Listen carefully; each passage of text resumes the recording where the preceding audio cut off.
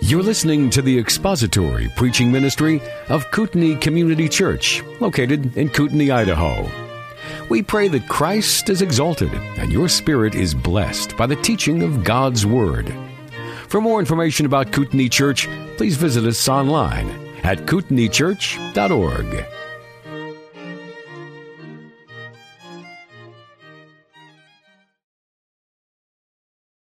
Gospel of John, chapter 3. We're going to read verses 19 through 21 together. John chapter 3, beginning at verse 19.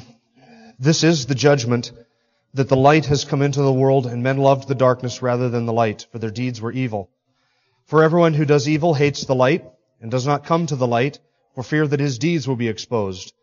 But he who practices the truth comes to the light, so that his deeds may be manifested as having been wrought in God. Let's ask the Lord's blessing on our time before we begin. Our Father, as your people, we thank you for the privilege that it is to gather together and to worship. We gather around your word because it is in the pages of this book that we believe you have spoken. You have revealed yourself. And so we pray that through and above and beyond the voice of a mere man, that we might hear your word, that we might come into a deeper understanding of who you are and what you have done for us. Thank you for the truth of your word, and we pray, O Spirit of God, that you would be our teacher as we bring ourselves under your word this morning. In Jesus' name, amen. And we are in John chapter 3, finishing up this discussion that Jesus had with a self-righteous Pharisee named Nicodemus. And as I was rereading over this in preparation to finish this discussion, get all the way to the end of verse 21, I was struck again this last week of how offensive everything in John chapter 3, verses 1 through 21, would have been to the ears of Nicodemus. Nearly everything that Jesus said attacked some aspect of Nicodemus's character, his affection, his nature, his self-righteousness, his view of himself. Almost every phrase that came out of Jesus' mouth to Nicodemus would have been utterly offensive to this self-righteous Pharisee. In our day, we are taught by everybody from Oprah to Deepak Chopra all the way to the Hallmark Channel that there is inside of each one of us this inherent good. We hear constantly about the inherent goodness of man. And if we could just manage to nurture our goodness, and if we could just find a way to sort of improve upon our goodness, we could find a way to solve nearly every ill and everything that is wrong with our world today. Now, I believe you have to be a fool to believe that. Either willfully a fool, or you are completely and totally ignorant of the nature of man. Just this morning, one of my children asked me, Dad, why is it after the flood that with only Noah and his wife and their sons and their wives, that the whole earth got corrupted again? And I said it goes back to what we're looking at in John chapter 3. What is the answer to that? Because men loved what? Darkness rather than light. Noah was not sinless. His sons were not sinless. And so they are sinners who had sinners for children, who had sinners for children and grandchildren and great-grandchildren until the earth was corrupted again, because the flood did not change anything with the human heart. The human heart is still wicked and by nature depraved and loves darkness rather than the light.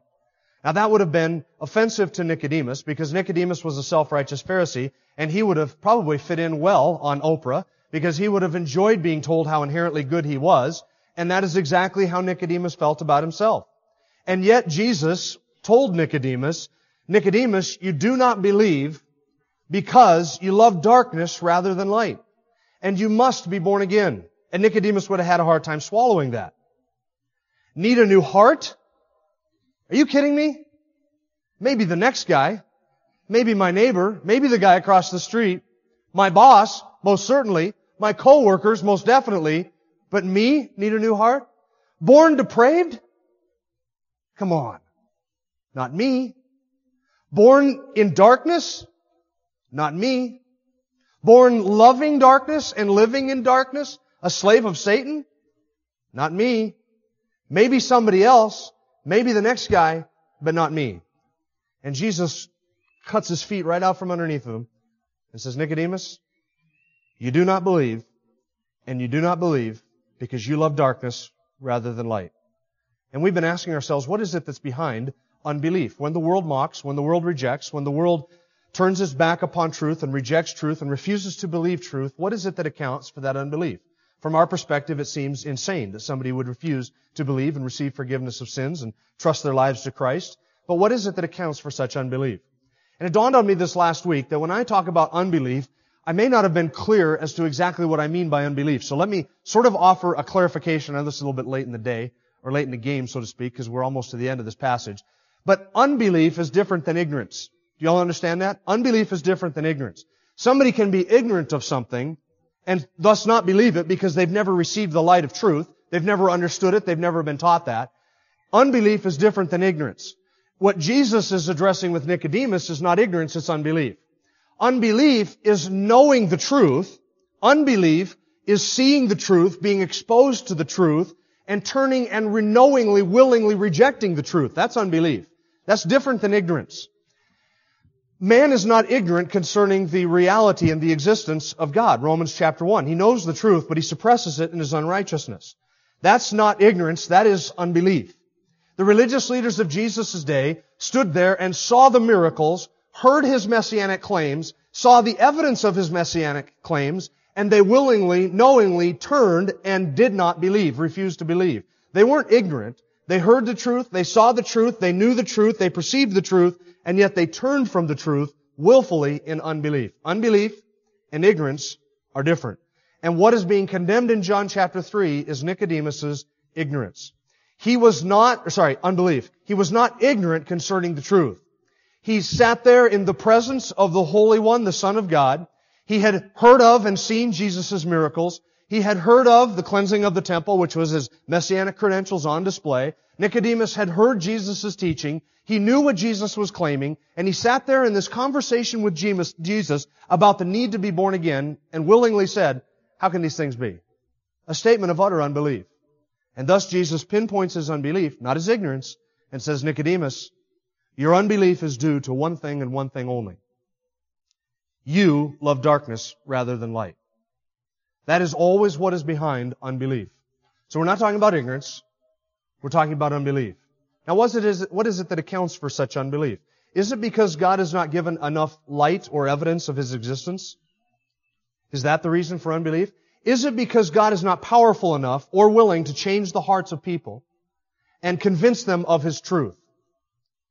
Is it because, did Nicodemus not believe, was that because Jesus was not a very good evangelist? He really did not know how to find Nicodemus' felt need and get Nicodemus to make a decision. Is it just because Jesus was such a poor evangelist that Nicodemus did not believe? No, what is it that is at the root of Nicodemus' unbelief? It is his love for darkness and nothing else.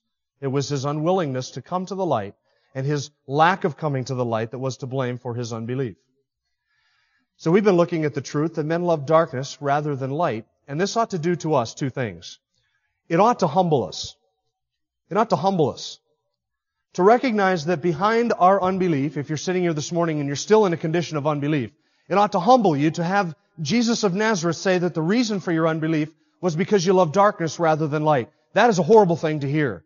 That you love moral darkness, ethical darkness, spiritual darkness, intellectual darkness. You love all of that darkness more than you do the light and the truth. That is a very humbling statement. It ought to further humble us because we recognize that we have been set free from this darkness. This is the condition in which we once were. And we have been transferred from the kingdom of darkness to light. We who once were darkness are now light in the Lord. By His doing, we are in Christ Jesus. We have been caused to be born again through the resurrection of Jesus Christ and the Word of God. And darkness is the condition in which we once were. So who can boast? Who among us can boast and say, I have myself to thank for my salvation and for escaping the darkness and coming into the light? Anybody want to make that claim? No true believer would make that claim. It ought to humble us.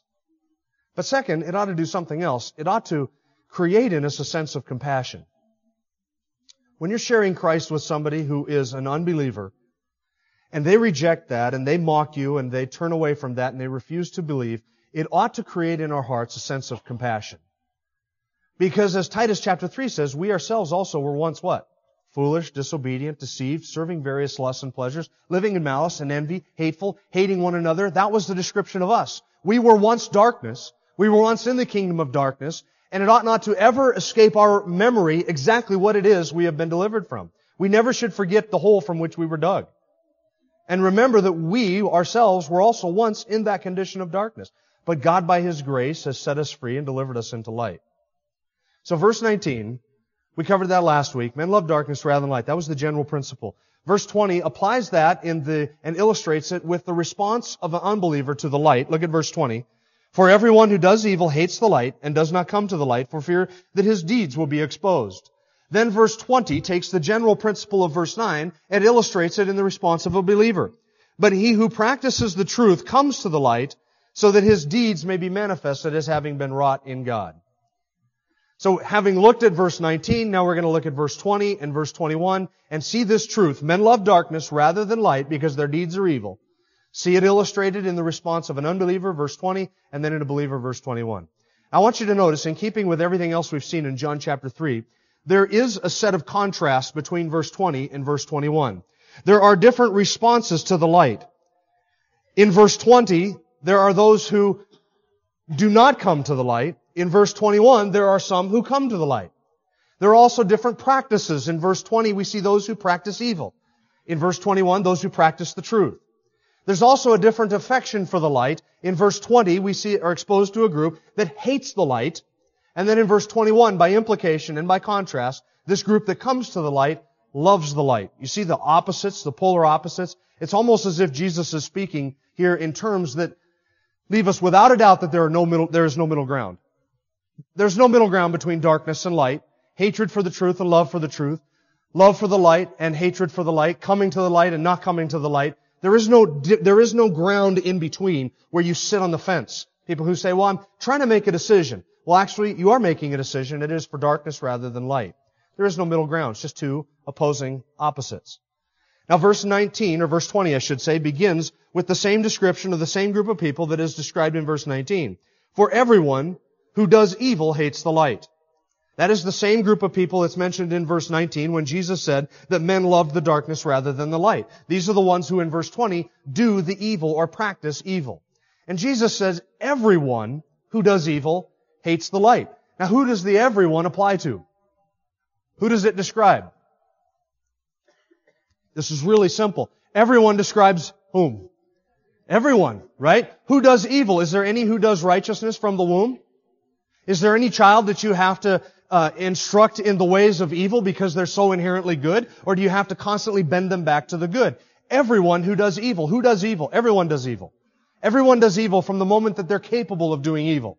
We do evil in our thoughts. We do evil in our motives. We do evil in our deeds. We do evil in our intentions. We do evil to one another. Children do evil to one another. We do evil, and everyone who does evil hates the truth, hates the light.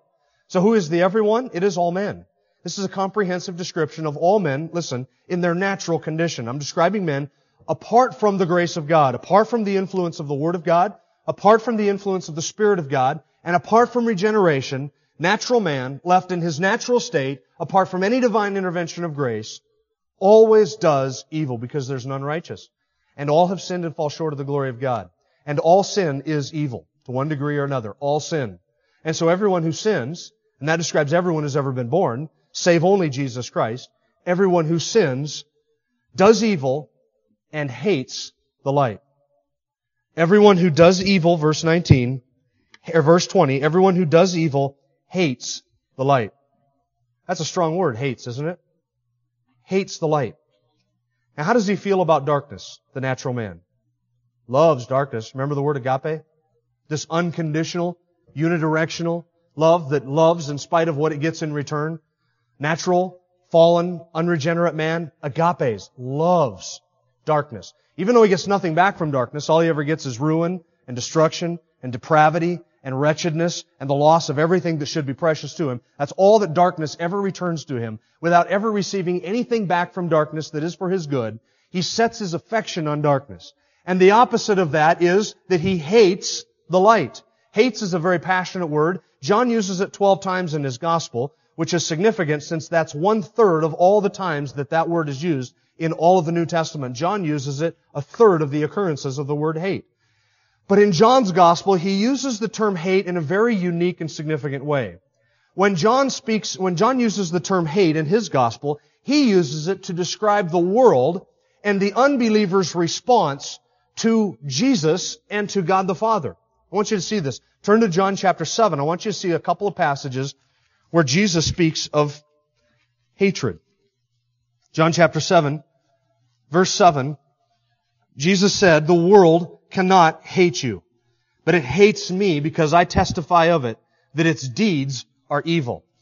Notice again the reference to hate. And who are they hating? They're hating Jesus. Why? Because He testifies that the deeds are evil. Sounds a lot like verse 19 and 20, doesn't it? They hate the light. Why? Because their deeds are evil. And they don't want to come to the light so that their deeds would be exposed. So when the light showed up and said, your deeds are evil, and here's how they're evil, here's God's standard, and here's how your deeds measure up, they hated the light. Jesus said, they hate me because I testify of them that their deeds are evil. Turn over to John chapter 15. John chapter 15, verse 18. "If the world hates you, you know that it hated me before it hated you. If you were of the world would love its own, but because you're not of the world, but I chose you out of the world, because of this the world hates you." What is the response of the world to the light bearers? You and I, who believe on Christ and bear the light. The brighter we shine the light, the more the world will hate us, because it hated Him first. Verse 20, "Remember that the word that I said to you, a slave is not greater than his master. If they persecuted me, they will also persecute you. If they kept my word, they will keep yours also. But all these things they will do to you for my name's sake, because they do not know the one who sent me." Verse 22, "If I had not come and spoken to them, they would not have sinned. But now they have no excuse for their sin. He who hates me hates my Father also. If I had not come among them and done the works which no one else did, they would not have sinned. But now they have both seen and hated me and my Father as well. But they have done this to fulfill the word which is written in their law. They hated me without a cause." See, there the world responds not just to Jesus, but also to the Father with hatred, Jesus says, because I come and I expose their deeds. And I do the works that I do among them, and it shows them the light, and they respond with this visceral hatred. Now if somebody, jump back to John chapter 3, if somebody loves darkness, what is going to be their natural response to the light? They're going to hate the light. Why? Because their deeds are evil. And they will respond with hatred to the light because the light seeks to divest them of the thing that they are most fond of. They view the light, an unbeliever views the light of truth as something which is intent upon robbing or taking from him the thing that he loves more than anything else in all of the world, and that is darkness. Because the light comes, and the light seeks to sever the unbeliever from his sin, and the unbeliever loves his sin and darkness so much that he will not come to the light and responds to the light with hatred because he sees the light as an enemy to his soul and a threat to his good, a threat to the very thing that he cherishes more than anything else, and that is his sin, and that is his darkness. And so they respond with hatred. He loves darkness, and he hates the light. Can you hear the passion in that statement? Hates. Is an unbeliever indifferent to the light? Is an unbeliever in a state of darkness where he's kind of saying to himself, I really wish somebody would turn on the light and show me the way? Is that the natural state of an unbeliever? Is he kind of indifferent to the light? Okay, well, you guys have the light, and I got my darkness, and it's, you got your truth, and I got my truth, and I like mine, and you have yours, and so I just dispassionate, disquieted about it. Is that how an unbeliever views the light? He what? He hates the light. No matter how kind he may speak of the light in your presence, no matter how gracious he may be to your face, in his heart of hearts, he hates the light.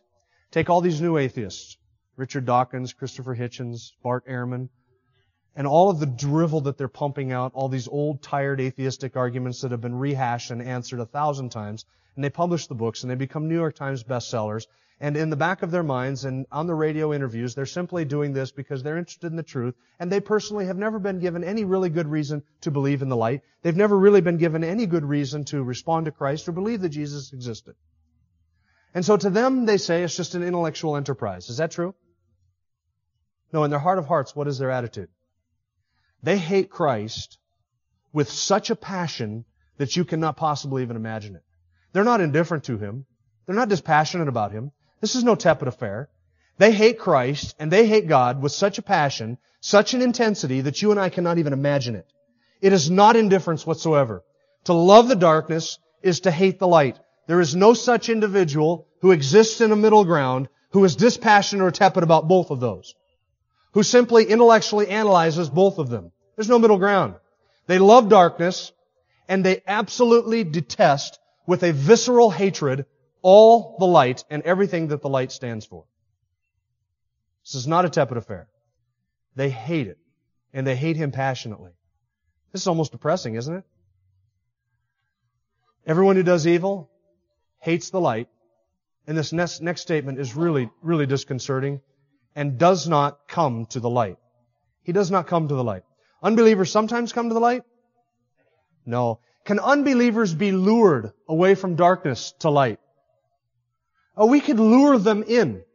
We put up a nice sign, promise an audio-video presentation, maybe offer snow cones and salvation at the same time. We lure in the unbeliever, give them popcorn on Sunday mornings, give them a video presentation, do something to sort of massage their flesh, and we will be able to lure them away from darkness toward the light. No, does the unbeliever come to the light? The unbeliever hates the light. The unbeliever doesn't come to the light any more than I come to a liver dinner. Remember the liver steak illustration I gave you last week? The unbeliever is not going to come and eat a liver dinner. He doesn't like liver. He hates liver. Sorry, that's me. The unbeliever hates the light and loves his darkness. So he's not going to come to the light. You can't lure him away from the darkness. You can't lure him towards the light. You can't ask him or convince him to trade darkness for light, because Jesus said, the one who loves darkness does not come to the light. Just this last week, I went down to, and some of you who are here Friday night know this, I went down to California to visit a relative that is going to be passing away soon. And I went down there with one purpose, and that was to share the gospel with him before he died. I explained the gospel on 2 different occasions, talked to him about death and the reality of death and what he could expect unless he repented and turned from his sin and trusted Christ for salvation. I don't know that he did. I don't know that he didn't. And I don't know what the future will bring. But I do know this, that men in their unregenerate state love darkness, and they will not come to the light. And that may describe the person that I shared the gospel with, or the people that I shared the gospel with. That may describe the person who is across the street from you or next door to you. It may describe your spouse. It may describe your children or your grandchildren. It may describe your grandparents or even your mom and dad. That they do not love the light. They love darkness, and they do not come to the light. That's depressing. If it were not for verse 21. But there are some who come to the light, aren't there? Look at verse 21. But he who practices the truth comes to the light. So there are some who come to the light. And what Jesus says in verse 21 doesn't overturn what He said in verse 20. It's not a contradiction. There are obviously some who come to the light. Now, the unbeliever left in his natural unregenerate state does not come to the light because he hates the light and he loves his darkness. But verse 21 says that there are some who come to the light. It's not a contradiction because in verse 20, Jesus is describing what is at the heart of those who refuse to believe. In verse 21, He is describing the heart and the affection of those who do believe. Verse 20 describes the unbeliever, the unregenerate man, and his affections and his love and the reason why he remains in his unbelief and thus perishes. Verse 21 describes the affections of a believer. So there are obviously some, millions, and I believe countless millions, who do come to the light and have come to the light since the moment of creation all the way until this present day. And there are many, thousands I hope, even tens of thousands or millions, who are coming to the light all the time, each and every week. So what accounts for some coming to the light and some not coming to the light? Well, verse 21 describes the believer and how the believer responds to the light. Read it again. He who practices the truth. Now that's kind of an odd, very awkward statement in the original language and in the English. We think of people speaking the truth. We think of people loving the truth. Those are very natural ways to speak of the truth. But in the original language, in the Greek, doing the truth, and to literally translate it would be those who do truth. That's kind of an awkward statement, isn't it? Those who do truth. And yet it seems intentionally awkward, as if John and Jesus are trying to contrast these two groups of people. There are those whose practices do evil. In their practice they do evil. There are those who do truth. They are truth doers. It's a very awkward way of stating it. But yet, actions can be truthful as well as words, right? Somebody who does truth would be somebody whose deeds, whose works comport with divine truth, are in keeping with God's Word, with God's will, with God's way, with God's truth. They are those deeds, the end of verse 21 says, that have been wrought in God. The believer, he who comes to the light, loves the light and comes to the light, not because he fears that his deeds will be exposed, but in order that his deeds may be exposed. This is the difference in the reaction to the light between those of unbelievers and believers. Unbelievers want to hide in the darkness because they don't want everybody to see their deeds, their works. So they cover their deeds in darkness. The unbeliever comes to the light in order that, with the purpose that, his deeds will be exposed. He wants everything to be seen. The believer says, I want the hidden corners of my life exposed to the light. I want everything known. Lay it all on the table so everybody can see it. And all my wickedness can be exposed, uncovered, purified in the light of truth. He loves the light. He loves the truth. He does not like darkness. He wants everything out on the table, not necessarily so that all of his baggage and his sins can be seen by everybody else, but so that he himself might be purified by the light, and that every good deed that he has done may be seen for what it is, as that which God has done in him, and it may be to the praise and the glory of God. And so the believer does what with the light? He comes to the light. Now there is a question that is not directly answered in these two verses which comes to our mind. And the question is this. If natural man does not come to the light, but there are some who come to the light, what accounts for the difference? Right?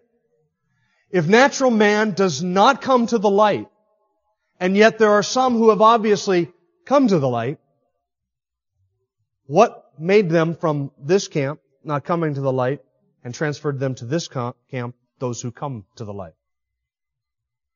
To put it another way, to what do I credit my sudden change of affections from loving darkness to loving light?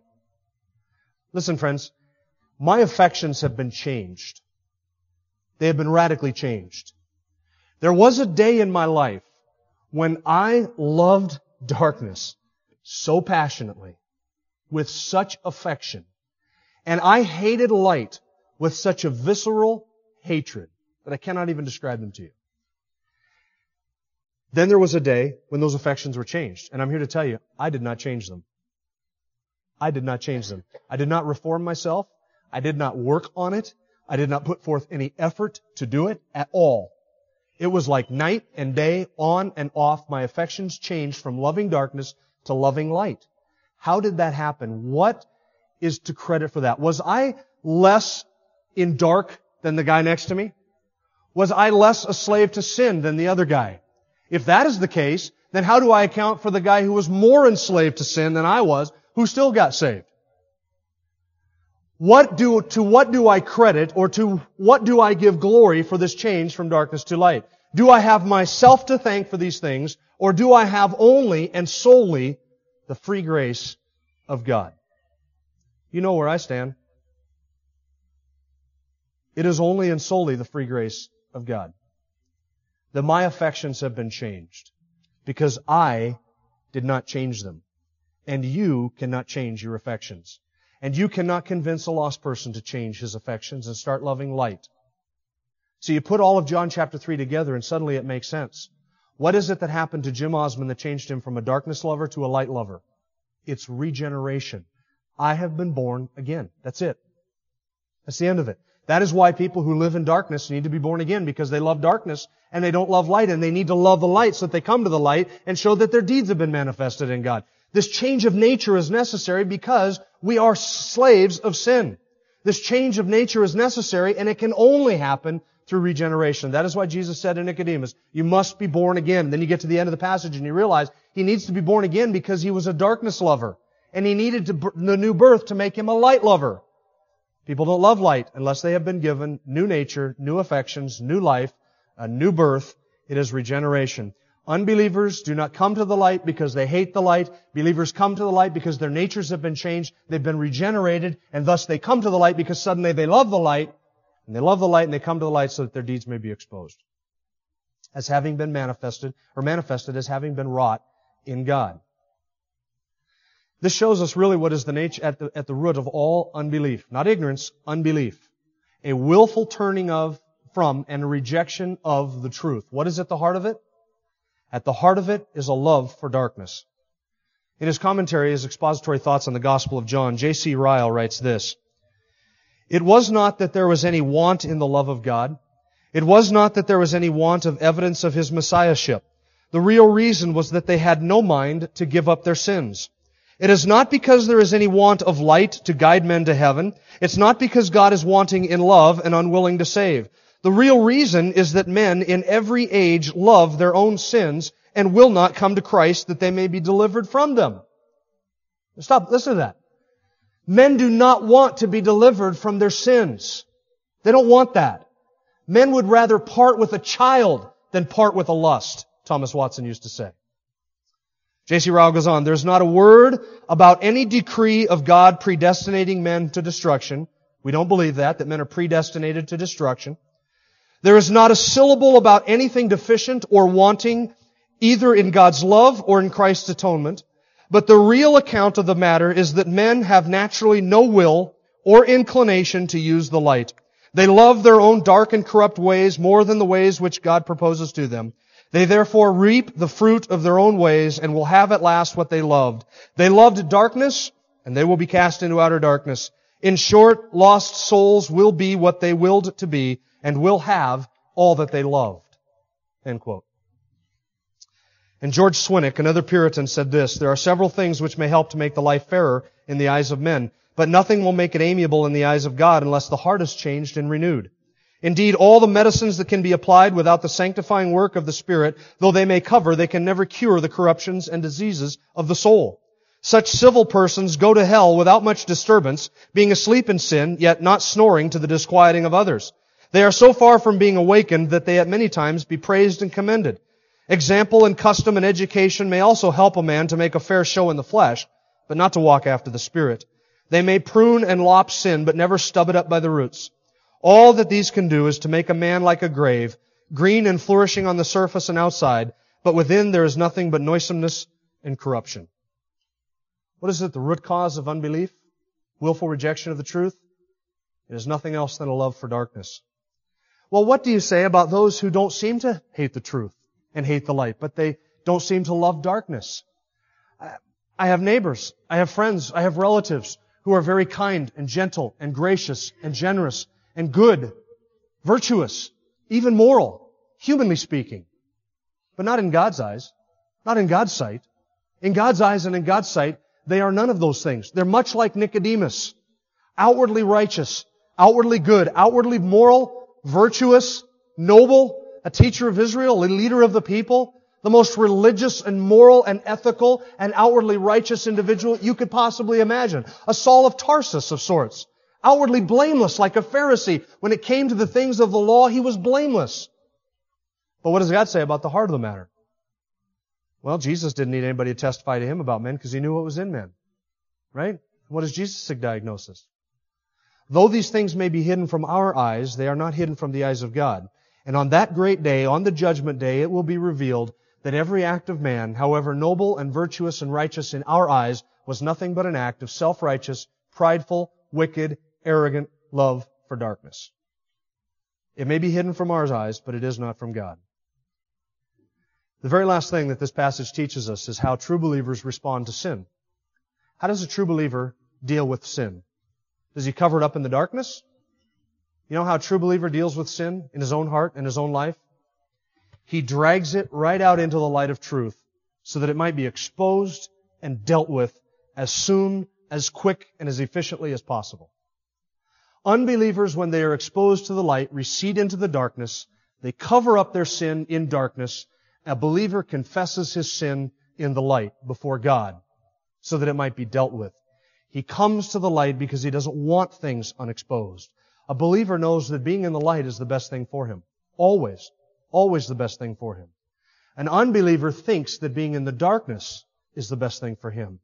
And that is the very thing that ends in his ruin. So how does a Christian deal with sin? Do we cover it up? Confess it in the light. We deal with it in the light. Confess it before God. Confess it to one another when we sin against one another. We lay it out on the table. We shine the light of truth on it. And we deal with it as it is in truth according to God's Word.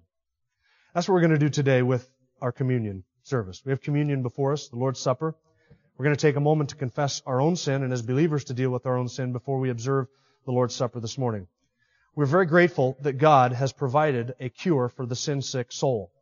And that cure is nothing other than Jesus Christ, who died on a cross to pay the penalty for the sin, to pay the wrath of God that you and I deserve for our sin. And God in Christ has transferred us who believe from the kingdom of darkness into the kingdom of light. He has not only forgiven our sins, having imputed those sins to Christ, He has also imputed the righteousness of Christ to all those who believe. So that before God, on the basis of faith, on the basis of believing and receiving and trusting Christ, I am not only forgiven, this is the amazing thing, I am seen as righteous in the sight of God. Perfectly righteous because I am clothed with and given the righteousness of Jesus Christ. That's what the Bible describes as justification. You're justified. You are declared righteous, not because you are righteous, but because somebody who was righteous has provided you with that righteousness. And that righteousness comes to us not on the basis of deeds which we have done, Titus chapter 3 says, but on the basis of faith. We have a righteousness that is not our own, not based on the law, but on the basis of faith. And so as believers, we confess our sin, we acknowledge it before God, and then we remember the sacrament of the Lord's Supper, which reminds us of what God did for us in sending His Son to die on a cross to pay the penalty for our sin. Let's pray together.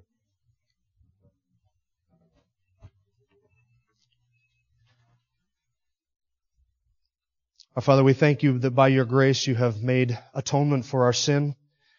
We know that as much as we love the light, that there are times when we stumble into darkness. We do the things which are characteristic of our nature, our sinful flesh, this unredeemed flesh and humanity in which we live. We hate those things. We do not long for them. We don't dive into sin. We don't wallow in sin. But Lord, we do recognize that we are imperfect and striving for, living up to and being progressively sanctified to the end that we might be like Christ. We thank You that You have provided forgiveness for all of our sins, past, present, and future, that You have laid them on the cross, that You have laid them on Your Son. We thank You for this ordinance that reminds us of all that Christ did for us on that cross. We confess to You our sin and acknowledge our inadequacy, our limitations, and our failures before You. We thank You for the glorious freedom in Christ and the glorious righteousness that is ours, that He has provided. We humble ourselves and bow ourselves before You, O God. In Jesus' name, amen. Thank you for listening to the latest podcast from Kootenai Church. If you'd like to learn more about Kootenai Church or to donate to our church ministry, you can do so online by visiting kootenaichurch.org. We hope you enjoyed this podcast and pray you'll join us again next time. Once again, thank you for listening.